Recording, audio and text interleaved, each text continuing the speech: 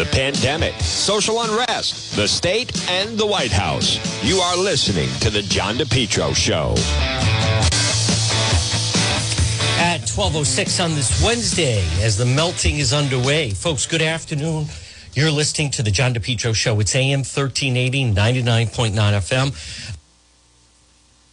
We want to say good afternoon to everybody. A lot of people tune in on Facebook. We call this the Noon Report. Just find my page. It's John DePetro Show. And then you can interact with others as you're watching the program. Respond in real time with your comments. Folks, this portion of the program is brought to you by Ron's Pastry Gourmet. Now, wherever you are right now, it's 12:06 on this Wednesday, February 16th. Ron's Pastry Gourmet is open. And what do they have? Maybe, how about some delicious calzones or delicious sandwiches that they have? Sausage and pepper. They have spinach pies. Ron's Pastry Gourmet. They have a great menu. Pop it and see them. Sausage and pepper, eggplant, buffalo chicken calzones, Philly cheesesteak calzones, pepperoni and cheese calzones, chicken parmesan calzones, pizza strips, cannolis, brownies, and don't forget, they have what is now becoming very popular, the Let's Go Brandon cupcakes. Make sure you get some. They're going to have a big batch of them ready for the Biden State of the Union address, which is coming up less than 2 weeks away. And by the way, from what I understand, someone even sent some Let's Go Brandon cupcakes from Ron's Pastry Gourmet, sent them to the truckers up in Canada. I did see some pictures of that online. Folks, they're easy to get to. Look for them on Facebook. Ron's Pastry Gourmet. Everything is baked fresh. They're open today, Wednesday. They're open Tuesday through Saturday. They open at 7. They close at 2. But they're open right now for lunch. And I know it's Ron's Pastry Gourmet, and someone may say, well, Juan, I want something a little more filling than a brownie for lunch. Well, like I said, they have delicious sandwiches and sausage and peppers and meatball calzones and all kinds of delicious food. Ron's Pastry Gourmet, 170 Royal Little Drive in Providence. It's right near AAA in Providence, right off at Silver Spring Street. Stop it and see them. Ron's Pastry Gourmet. Well, folks, good afternoon at 12:08 in the Ocean State. Again, I want to invite you to visit the website, DePetro.com, where we have another story going up a little bit later on this activist judge that is just totally out of control. We have unique original stories you don't see anywhere else, or there's like a slight delay. Many times, and people that are on the website, DePetro.com, they know that you'll see stories. For instance, Biden unpopular in Rhode Island. We have the story that show the polling numbers, just how bad it is. Other people reference it. We also have the unique story, dating from jail. How about Michael Marapisi? So he's been in the ACI since March of 2019. We're about to hit March of 2022. And so that doesn't stop him. He's on a dating profile, a dating website from the ACI. You can read that. You can read about, remember Bob Kerr, Comrade Kerr from the Journal, how he was really the enabler of the fraud, Nick Alaverdian, who's in Scotland. And then we have Here Comes Fung and a lot more, folks. Check it out, DePetro.com and DePetro.com, which is brought to you by Soul Source Restoration. Now, right now, in Rhode Island and Massachusetts, contact Mike Seepy, 401-712-2700. Soul Source Restoration.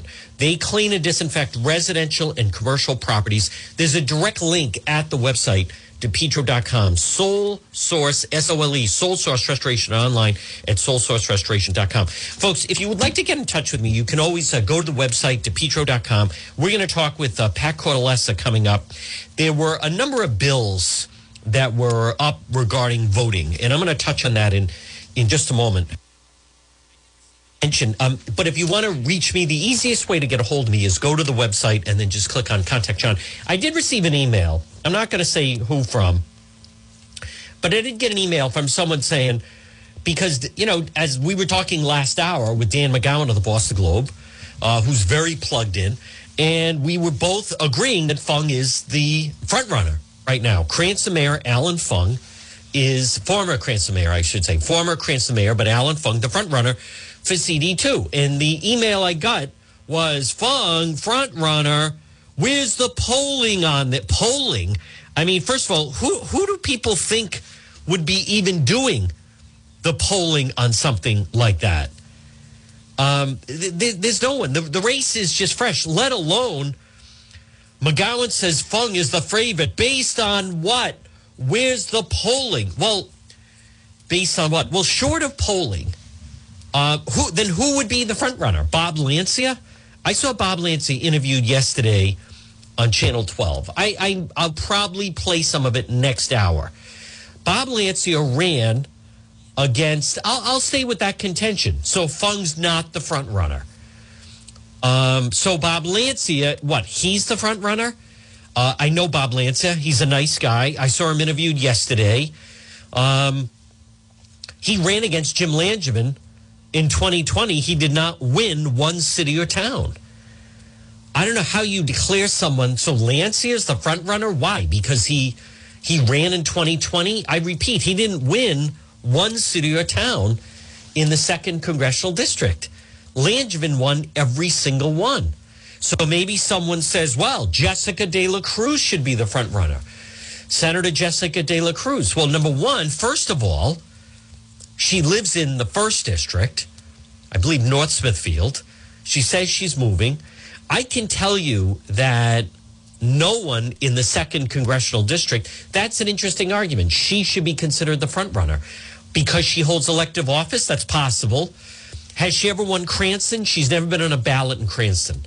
Has she ever won Warwick? She's never been on the ballot for any race in Warwick. Has she ever won Johnston or parts of Providence? Has she ever been on the ballot in the answer is no to all of them. So, she seems to have, some supporters. She is regarded as a rising star. It still seems to be whether or not we're going to see her fully enter the race. I've heard mixed things. So a lot of this also has to come into play with who it is that's advising her. But I can't imagine in every race, someone is considered a front runner, right? I mean, that's just in, when you have the playoff teams for football, someone's considered the favorite. In basketball, we're going to have March Madness and we'll have the 4 number 1 seeds and someone is considered a favorite. In any sporting event, in any contest, someone is considered, when there's going to be primaries all over the place, someone is considered a front runner. Where's the polling? There is no polling. First of all, it's almost impossible to poll a Republican primary. So, but I will address that. Fung is the front runner based on what? Based on what? He was mayor of Cranston 3 terms. He has won Cranston. It's in CD2. When he ran against Gina Raimondo in 2014, he beat her in Congressional District 2. You divide the state. You look at the votes. He won CD2. That's pretty strong. That's not easy to do. When he ran and lost against Gina Raimondo in 2018, he won Cranston. He won Johnston. He won West Warwick. He won Coventry. And Trillo was a factor in Warwick. Fung almost won Warwick. My point is, folks, you can't... as I've said, I want to remain neutral in this primary race. But you can't be delusional, right? You can't... People just... as someone that has really covered this and studied it for more than 20 years, you'd be surprised the people that vote that really don't follow the news day to day the way many of you do. The fact that you're listening to me right now or watching me on Facebook, you're already a step ahead of a lot of people who don't follow the news. There are people that go and vote and they say, who are we voting for? Or they decide in the car on the way over there. Many of them decide once they get in and just check things off. It's much more difficult than people realize to break through in a race. So if Fung is not the front runner, I don't know, Seth Magaziner, he just started running 2 weeks ago.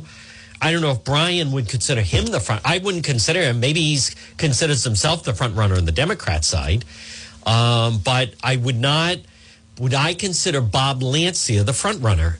You got to look at ability to raise money, and you have to look at you have to look at track record. You have to look at where has someone won. And Gina Raimondo was not an easy candidate. Folks, again, Patricia Morgan may jump into the race. And if that happens, I want to treat her very fairly. She is someone that has certainly won. She got herself elected.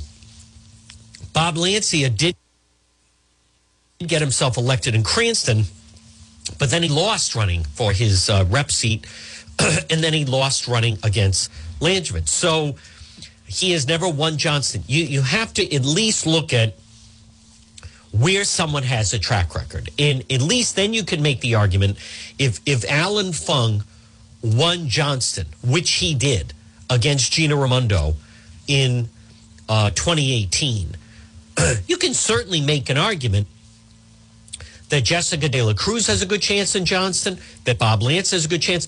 But you certainly can make an argument that Fung has proven that he can win that against an opponent. Now, granted, it was against a Democrat opponent, but he also, the makeup of CD2, Cranston and Warwick play a vital part of the 2nd Congressional District. Now, with redistricting, what they have done is they have taken 8,000 voters and put them from Providence in CD2. That's a lot. 8,000 voters can be the difference in an election. So that's something to watch. But I don't mind. You just, you have to know where something comes from. As far as poll, who do people think is going to poll? I mean, you have to, I don't understand this. There are some people that magically think these things happen. Someone would have to do it. I can tell you, based on experience, it's very difficult, if not impossible, for media. It's difficult for media to do a poll on a statewide Republican primary, let alone in a congressional race primary. It's difficult because you have to then track down the Republican voters. So who's going to do that? Is Channel 12 going to do that? Maybe. I haven't heard of anything just yet. Is the Providence Journal going to do it? I doubt it. I haven't heard of anything like that. I know people could say, well, then you should do it. Listen, I'm not equipped to do polling. Maybe I could look into it with someone. But, there's a technique to it. There's an art to it. The campaigns try to do it. But it's not easy with a small sample size, such as a Republican primary. So I want you to know where this stuff comes from. Like, you have to, everybody doesn't start, boom, at the same starting line. It doesn't work that way. I mean, I know. Listen, going into, I'm going to use March Madness. Yeah, it is true. Every team starts off the same, but to try to say that everybody stands the same chance is just, it's ludicrous. They just don't, right? The number one seeds, they play tougher schedules. There's a reason why they're the top ranked teams. They have proven themselves. There's a method to it. You can't just say that. We have at 1219, folks, we have a number of people that I'm still seeing that are declaring independence for governor. And I just want to be very clear. It's not my job to explain to them how they're it's really just like they're basically playing the lottery with an election. Because a lot of these, there's a couple of them now, independent candidates, they don't realize they're not going to be invited to the debates. They're not going to be on the stage. They're not going to be interviewed, and no one's going to know who they are.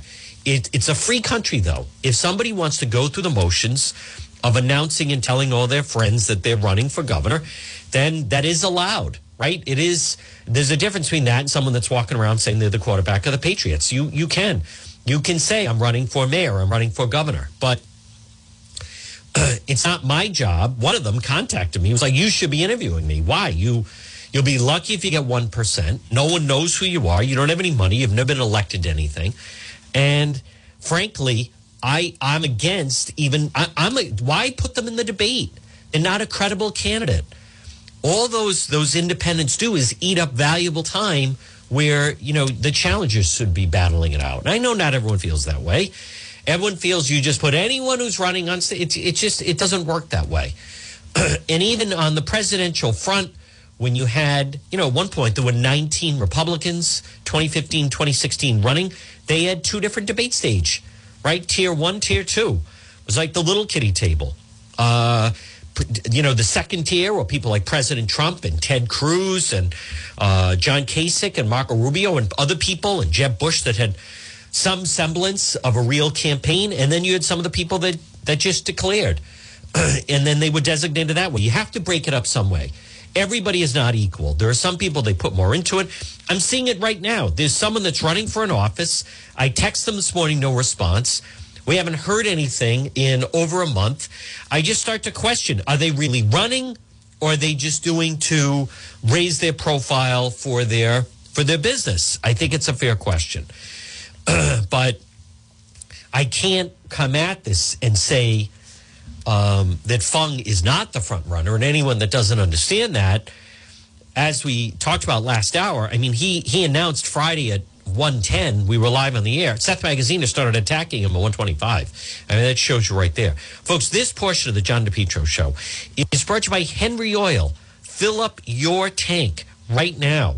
Still have a long way to go. 401-521-0200, 401-521-0200. Henry Oil, online at henryoil.com. Automatic delivery, budget plan, service contracts, lock and cap pricing. You can depend on Henry Oil. Call them today, serving most Rhode Island and southeastern Mass, 401-521-0200. I do want to caution people, and again, folks, visit the website, DePetro.com. We have so many great sponsors, like my friend Pat Elston, Caldwell Banker Realty. She's based in Cumberland, over 20 years experience, licensed in Rhode Island and Massachusetts. Contact Pat Elston today. There's a link on the website. If you're thinking of selling, or maybe you're thinking of buying, contact Realtor Pat Elston, 401-474-5253. We are going to talk with Pat Cortellessa coming up at 12:30. Pat knows a lot about voting, about the elections. He did challenge Nellie Gorbea, Secretary of State, in 2018. Statewide, it wasn't easy. Last night, there were some hearings, something that is just, I just still can't get over how egregious it is. And it's this state senator, Tiara Mack, who she is the one that always gets, she even said herself, any press about her should be positive because she is an openly gay woman of color. And so, the problem with this Senator Tiara Mack is everything comes down to race with her, right? Voter ID. Rhode Island senators debate repealing state voter ID law. And why does this Senator Tiara Mack say, why should we get rid of it? Because it's racist. Black people don't carry an ID with them. I think that statement is racist. She's also new to the area. She's new to the system. She just won in 2020. It's racist and restrictive. As Dan McGowan said, even Common Cause isn't opposed to it. That's not, by the way, I want to be very clear. We have a lot of problems with our voting system. And I'm telling you right now, one of the problems we have right now in February, you watch, wait till September hits, is going to be the fact that Nellie Gorbea, who is Secretary of State, should not be involved in the race for governor. That would be like if Sunday, one of the refs was actually standing on the sideline of the Bengals or standing on the sidelines of the Rams. People are going to think long and hard. I believe and predict after this election, Nellie Gorbea should not be part of the equation. To me, if you're Secretary of State and you want to run for that high office, first of all, she was running the election for her own office, but she certainly shouldn't be running it for the primary of what you watch. The mail ballots, the early voting, it's all going to turn into a big cluster blank, and there's going to be a lot of outcry about it. So, but what you need to understand is look at the efforts, this whole business that asking someone for an ID. And I don't want to go into a long thing about it, but a lot of these measures put forward, from what I understand, they're going to be held for further study. That was the sense I got. I believe Gorbea was trying to push the envelope even farther, but then was happy actually with the system we have. But as we mentioned, you can't, you go to Fenway Park. You can't, no matter how old you are. You go to Fenway Park, you could be 90 years old. You could be 80 years old. you still have to show an ID in order to buy an alcoholic beverage. They card everybody across the board. They leave nothing to the judgment of the person who's serving it. They don't leave anything like that they were that there was some element of that. I mean, zero of that. So the idea that someone is out and they don't have an ID. When children are turning 16, 17, the first thing they want, young kids, is an ID so they can get into clubs, so you can't rent an apartment, you can't get a job, you can't get a bus pass. What could you do today without an ID? I guess you could go to church. You could walk into a store and pay something with cash, but the idea that somehow it's racist to ask someone for an ID is just ludicrous. And also, I do want to make mention, that PC game last night, that team, I believe it's too bad that the PC team that has done so well, I think last night you showed that in a tough game down the stretch, they're still a little undisciplined. At times, they were playing no defense, and they absolutely allowed that guard from Villanova. I don't understand. Sometimes anyone that you're playing some sport, especially like basketball, you can tell when someone's in a groove, right? Someone's hot. Someone is just feeling. They couldn't allow Gillespie for Villanova to have the type of career night that he had, and it was kind of stunning to watch. That it was almost as if the Friars were just. Did it ever occur to them that, maybe you double team the guy or maybe you do a box and one but you can't they allowed that guard, Gillespie from Villanova, they allowed him to beat the team. And they also made some really bonehead errors, some bad ball possessions. They had a key possession as the clock was ticking down. There's about a minute left. And then, I forget, one of the Friar guards just fired up a way outside three. Nobody was even in place to get a rebound. That was a bad possession. And then they got burned when Villanova threw the ball the length of the court. I mean, that's something you wouldn't allow in, young kids. You don't allow that type of thing. So Providence, who, the PC Friars came a long way this season based on a lot of their athleticism and skill, but they're still at times a very undisciplined team. And that, in some ways, they kind of got outcoached. Cooley kind of got outcoached by the coach of Villanova, especially at the end. You just have to make a decision with 10 minutes left that we're not going to let Gillespie beat us. Maybe someone else going to beat us, but we're not going to let that guy.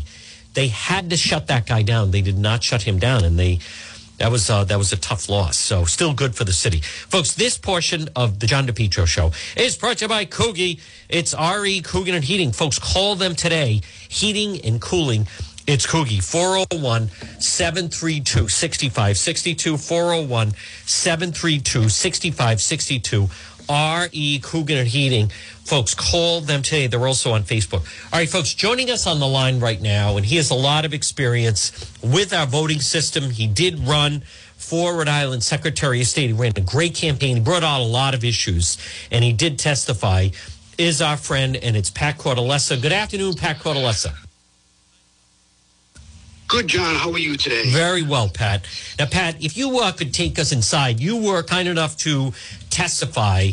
I'd like to anxious to hear your thoughts on some of these new voting laws that they want to put in. Thank God they have been held for further study, but that they were trying to push through last night and this legislative session. Well, that's correct, John. Several bills reflecting the election laws and the voter laws in Rhode Island are up for grabs, basically. And you brought up the person's name, that Senator Mack has submitted bills that really want to decimate the voter laws in Rhode Island. Like, for instance, remove the voter ID law that's been on the books for 10 years. Same-day registration to vote. Mail ballots without witness or notary requirements. So with all that said, we had a really good showing for people who want to keep the voting laws intact as they are today. With the pandemic, they had, they played cutesy with the executive orders, and they watered down the standards. But now that we're back after that, now we have a chance to keep the way they are. So we had I would say it was like maybe 9 out of 10 to keep the voting laws intact. And I think we really got some good, feedback from the Senate there, with Archibald there and Frank Lombardi and Jessica De La Cruz, yep. Gordon, Senator Gordon there.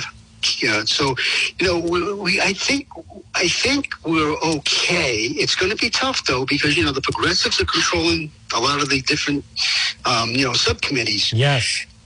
So with all said, what's really mind-boggling, and I reviewed that bill.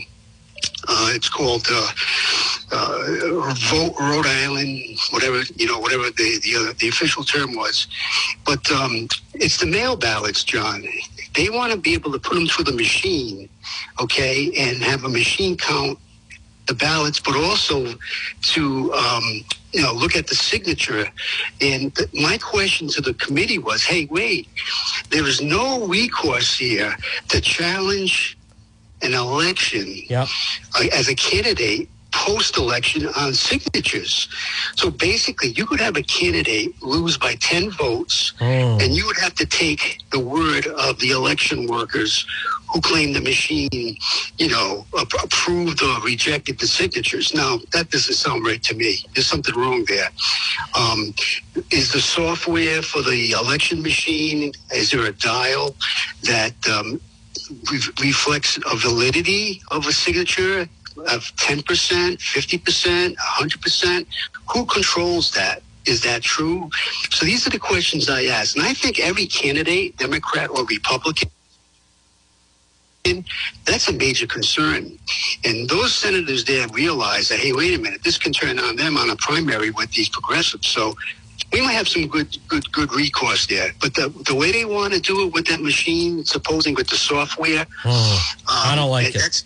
That's a problem, John. Yes. That's a problem. You're right. You might have, don't forget, we had 185,000 mail ballots, unverified, allegedly, that went through the, voting machines. That was a count. That's a lot of people that, that voted through the mail. And, of course, there's all the other stuff, same-day registration to vote. I mean, you can do a provincial ballot if you just moved into Rhode Island and, within the 30 days, and it's an affidavit. So that, I don't know why they want to, have people register the same day. Right. There's like 7 bills. There's stuff like, if I can remember offhand, just basic stuff that, you would shake your head at. So I think, we did well. I think the people in Rhode Island came out in force. Common Cause had their group of people, but we overwhelmed them because, they want, the ACLU wants all this stuff, it's like a herd mentality, John, for people to vote, but they're not qualified to vote.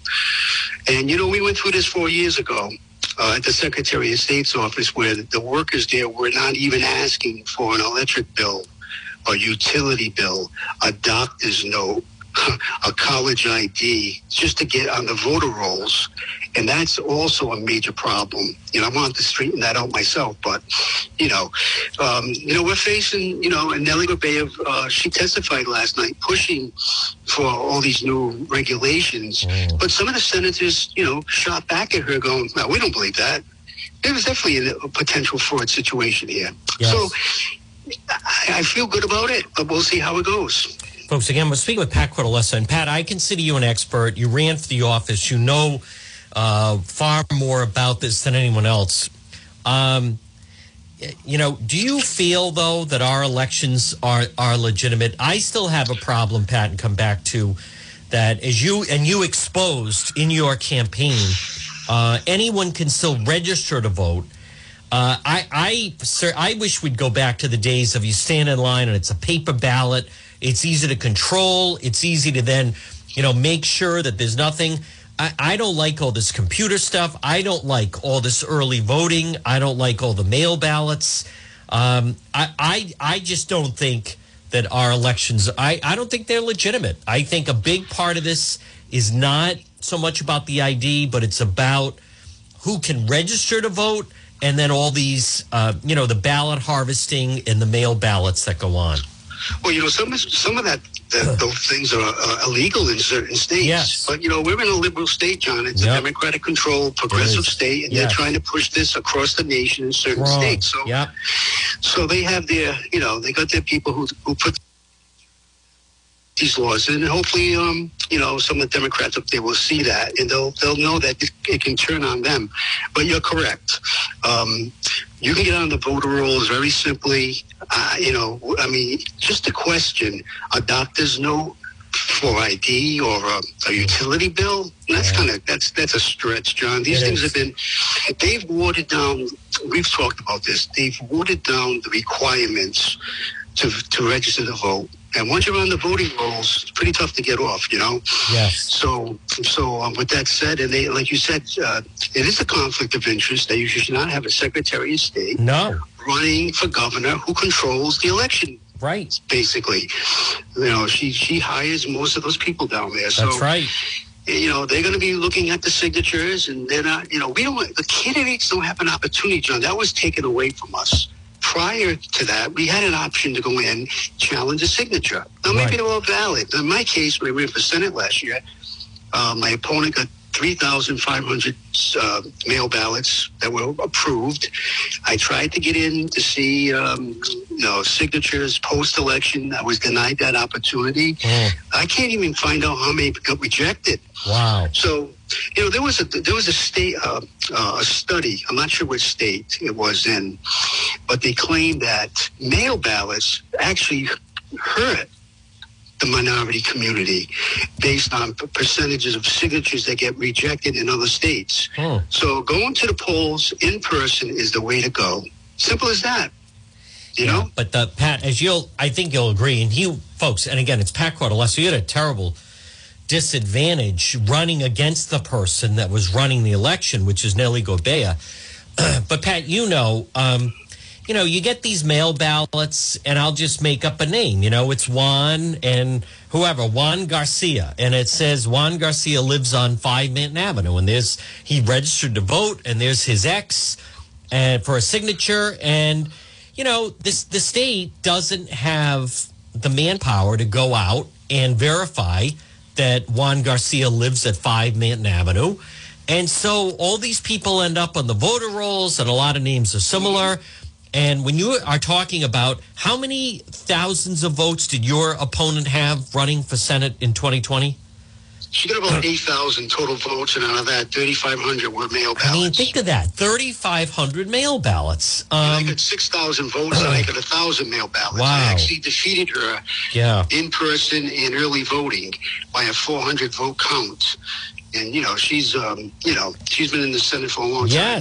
Yes. But it's just, you go to the 2018 race, Gina Raimondo was reelected governor. She had 60,000 mail ballots. That is insane. How do the system, and then you just have to accept the result, and how do we verify that? And plus the campaign was going out and they were collecting a lot of the ballots. I think our system is going totally out of control. Yeah, that's correct, John. And that wasn't, I think you were right, 2018, that's when really the mail ballots started to really kick in. Yes. Like you said, 65 to 70,000. Yep. I know Gorbea got 60, 70,000. 70,000 mail ballots. That's ridiculous. It was never designed this way, Pat. Never designed. The system was never designed this way. John, going back to 2014 when she ran, when she got elected, she only, I think she picked up from that point to from when I ran against her, she picked up like 80,000 votes. It's impossible. Yeah. And not only that, one of the best examples is in 2010, when David Cicilline was elected to Congress. He beat John Laughlin. He got 81,000 votes. Pat, in 2020, Congressman Cicilline received over 100, if we're to believe it, 160,000 votes. Yeah, Pat, in 10 years, how do you double your vote total in a state and district that's losing population? It's impossible. Exactly, John. Impossible. And now you can't and now the candidate can't even go in post to look at the numbers. No. Because they won't let you. Yes. It's a corrupt. Politics is perception. Everybody complains about, people are, disenfranchised. And there's like a major, conflict between the parties and the people. Well, guess what? This makes it that way. They have a responsibility to provide the general electorate. Yep. To feel that it's a fair and equitable election. Yes, a legitimate election. Yeah, I don't feel it is. I do not. And even when you ran against Cianci, in the book The Prince of Providence, Councilman Lloyd Griffin used to talk about they were running mail ballot scams. That's right. In the 80s and into the 90s with Cianci. As long as, as soon as they came up with the fruition of the mail ballots, it was called into question. If anything now, Pat Cortellessa, as Nellie Gorbea, they want to move more towards everything on computer. I have a problem with that. I think I don't believe our elections are legitimate elections. I just don't. Well, that was also one of the bills, having the military or people out of state vote electronically. Yes. So that was another little curve that they threw in there. There's a ton of them in there. But, let's see what the Senate does. Hopefully they'll reject it. I know we got some good people up there. Yes. They were Stephen Archibald, he was very concerned. Of course, the Republicans are definitely concerned about it. But right. I think we get the moderate Democrats. This stuff can come back and haunt them, John, in the primary. Yeah. Not for nothing, but Governor McKee in a primary, I can't see him supporting this because it puts him at a disadvantage. It does. I don't even know if he realizes what a disadvantage he's going to be in. I'm going to stay with my prediction. I think she wins the primary, and she wins it on mail ballots. She's going to have a ground game to get people out there, and they're going to bring all these ballots in. And, Pat, now you have the drop boxes everywhere, so they don't have to mail them. You just drop them.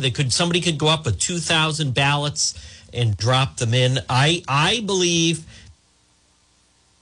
after this primary season election, there's going to be all this outcry to reform the way we do elections, because I don't feel they're legitimate. And Pat Cortellessa, you go back to 2020, President Trump delivered 200,000 votes in November 2020 in Rhode Island.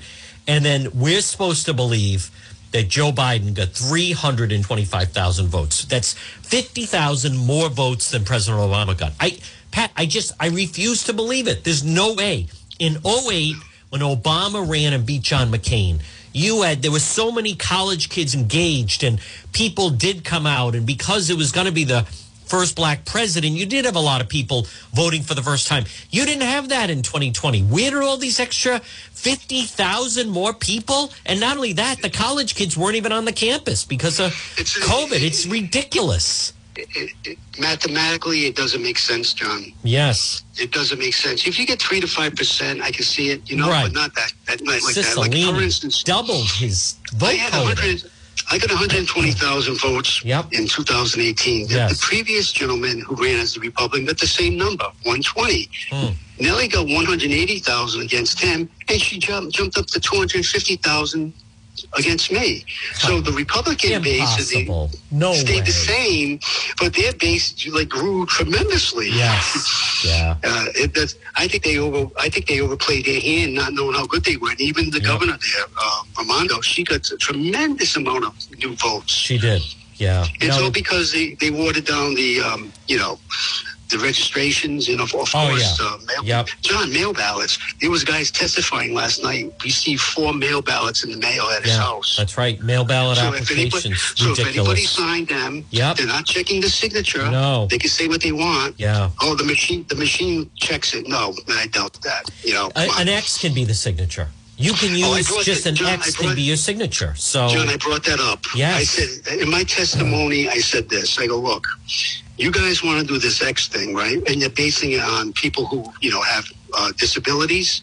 I said, well, if they can do an X, can't they do the initials? Right. And they were like, looked at each other. Yep. I said, when you do an X, you give the impression that the system's corrupt. Yes, and it is. At least give it some kind of,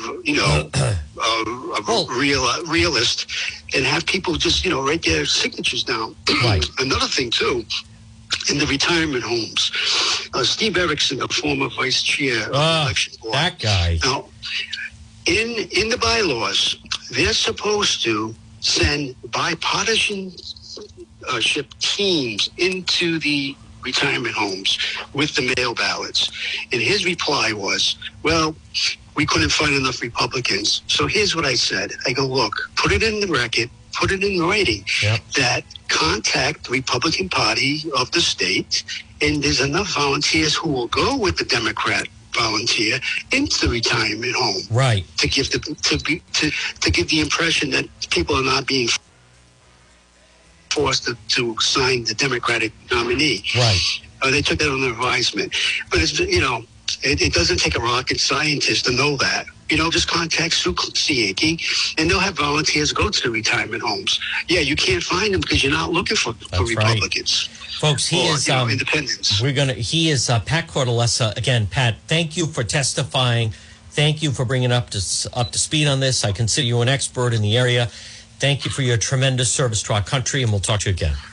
Thank you, John. Bye-bye. All right, folks, there it is. Our friend Pat Cortellessa right here on the John DePietro Show. It's 12:46. Good afternoon, everybody. You're listening to the John DePietro Show. It's AM 1380 and 99.9 FM. This portion of the program is brought to you by Ken Delgarian, president of Delgarian Properties, well-known developer, strong reputation. He has great properties, and if you log on at DePietro.com, you get a link right to the properties that he features. Kenny Delgarian. The exact address, just like Lloyd Manor Apartments, the Premier Apartments, Wayland Court Apartments, Harrison Apartments. It's all on the website, which is DePietro.com. And especially you can see the story. I mean, here you have that Marabisi who, there was a brutal murder of the poor young girl, Lauren Issei. She had broken up with him. He broke into her apartment and just viciously killed her. That was March of 2019. Still hasn't gone on trial, and yet he's got a dating profile up on one of these. They have like it's pen pal for inmates. It's nuts. There are both men and women, but I believe it's primarily women. Now I'm sure there's a female prisoner thing, but it's this whole sensation. These women that they correspond with these inmates, and they even have a part. You got to read it and see it, whether or not they're on death row. He mentions that he violated probation. He's got a murder charge pending, but there are, it's sad. It's like that Scott Peterson, who he gets all this. He gets all this like correspondence from these women, and I don't know. It's pretty twisted. So, but folks, check it out on the website, DePietro.com. And don't forget, DePietro.com, which is brought by End Zone Sports Pub. Stop it and see them. Remember, great place, have a drink, watch your favorite sports teams, clean, friendly place. Karaoke starts at 8:30 on Friday and Saturday nights. It's End Zone Sports Pub, 960 Mendon Road in Cumberland. Well, I also want to say I'm glad that I highlighted this in the 11 o'clock hour. And it's at least the media is drawing attention to this judge. And this is someone, my opinion, should not be on the bench. It's Kristen Rogers. This is like the full Rhode Island, politically connected. Her father was a judge, Joe Rogers. Nothing against the late Judge Rogers, but why are we allowing a judge to then work political favors in order to get his daughter on the bench? She is the one that has stepped forward. And yesterday, we talked about it, that they had this press briefing and these families came forward that she has, this is new, where they have these guys, they're accused of murder, and she has them on home confinement. And she sure sounds like an activist judge. You have people serving time at the ACI for robbery. You have people serving time at the ACI for various things. These guys are accused of, murdering someone. Now, granted, still accused, but I'm glad that people are pushing back on her. She's the one that allowed them to just be at home in their own bed on home confinement. Now, we also have learned more about the suspect that really damaged those two high school kids. One of them, I'm told, is in critical condition. I think he's in a self-induced coma. The two 17-year-olds, he appeared in court. He's got a really good attorney, which is too bad. But bail, hold on, folks. I just had it, and then I hit something and it went to something else. He has a bail review hearing. District Court Judge Patrick O'Neill continue bail at $10,000. The North Kingstown man accused of DUI, driving to endanger. It turns out that he's training to be a Newport firefighter. Bill Dimitri's the attorney. Now, I know Bill Dimitri. He's not a good criminal defense attorney. He's a great criminal defense attorney. You could certainly make an argument he's one of the better ones in the state. I don't know how he drew this case. Someone paired them together. I can tell you that this judge is not going to go against. Bill Dimitri has a lot of power in the courtroom. He calls what happened an unfortunate incident. His client, this 30-year-old Newport firefighter who's taking classes to be a paramedic, accused of DUI, driving to endanger. One of those high school kids may not make it. That's not an unfortunate incident. That is irresponsible drunk driving, head-on crash. Now, how is this guy going to do his job? Right now, he's a firefighter in Newport. The Newport fire chief said he's a probationary firefighter. Usually lasts 6 months. Possible for someone to be on probation longer than 6 months. His position with the department will depend on the outcome. A firefighter must be able to drive. The fire trucks don't have the ignition interlock that this guy, I certainly hope it doesn't. Listen, I'll be the first one. This guy does not deserve, should not be a firefighter. He should not be a first responder. But now it makes sense how he got bail in the first place, because then you wonder, how did he get bail? How was he out on bail? And then how did he get hooked up with such an attorney? The judge ordered him not to drive unless he has a device installed that won't allow a car to start unless he passes a breath test for alcohol. He shouldn't even be allowed to drive. And that J. Patrick O'Neill, he was at the State House. Folks, this is, again, more of this vicious circle.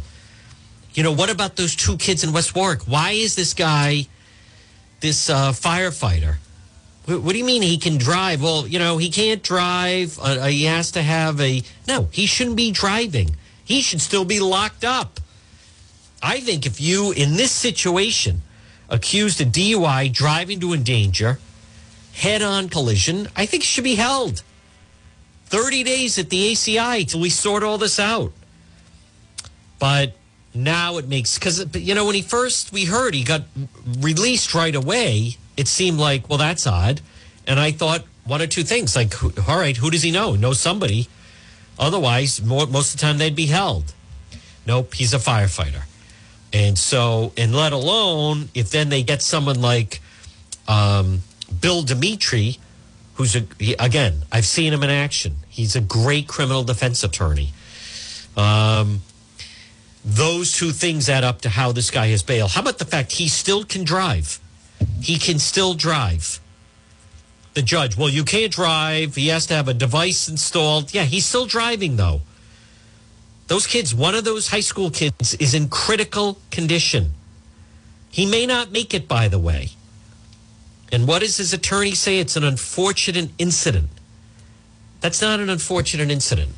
An unfortunate incident would be someone driving very carefully, maybe skids on some ice. This guy was 10 sheets to the wind and hits two high school kids in a head-on collision. And if you want to see what the car looks like, log on to the website, DePetro.com. I think this is disgraceful. I don't think he should be out on bail. I don't think he should be driving. And the Newport Fire Department should cut him loose. And this business unfortunate incident. Now, I get it. He is entitled to be, his next court date is May 18th. He's free to go. He can try month of March, April, and into May. Driving around, he can still drive. He can drive to his job, still being a frontline firefighter in Newport.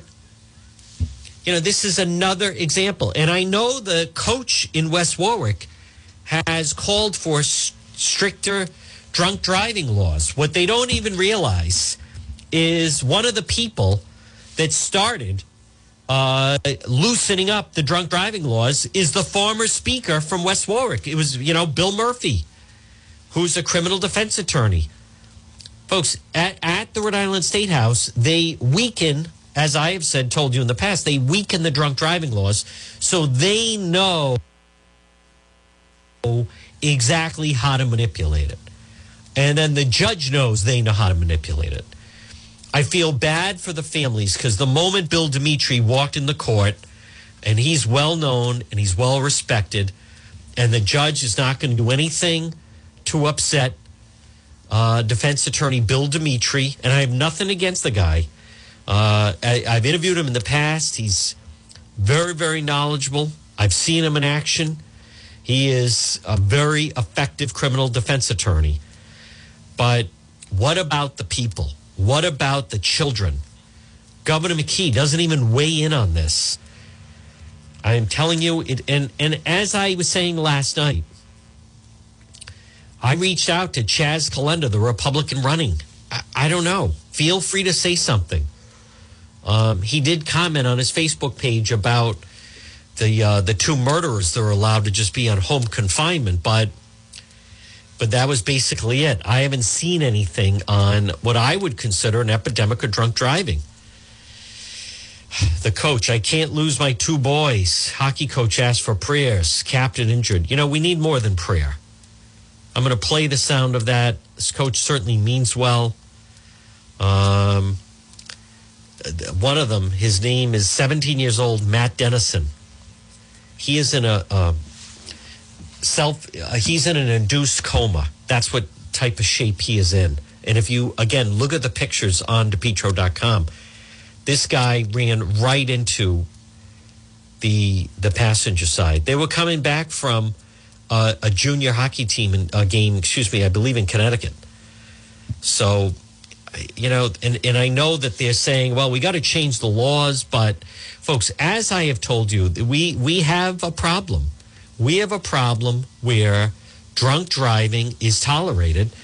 It is seen as just as Bill Dimitri called it, an unfortunate incident. That's how it's regarded. 17-year-old Olivia Passaretti is killed on New Year's Eve by that 30-year-old career criminal goon. And it's looked at as like, oh, that's an unfortunate incident, that he was drinking and driving, and I think they also had cannabis in the car, and he rammed a car from behind. That's an unfortunate incident. Now you have the two 17-year-olds hit by a Newport firefighter. How do they regard it? Oh, it's an unfortunate incident.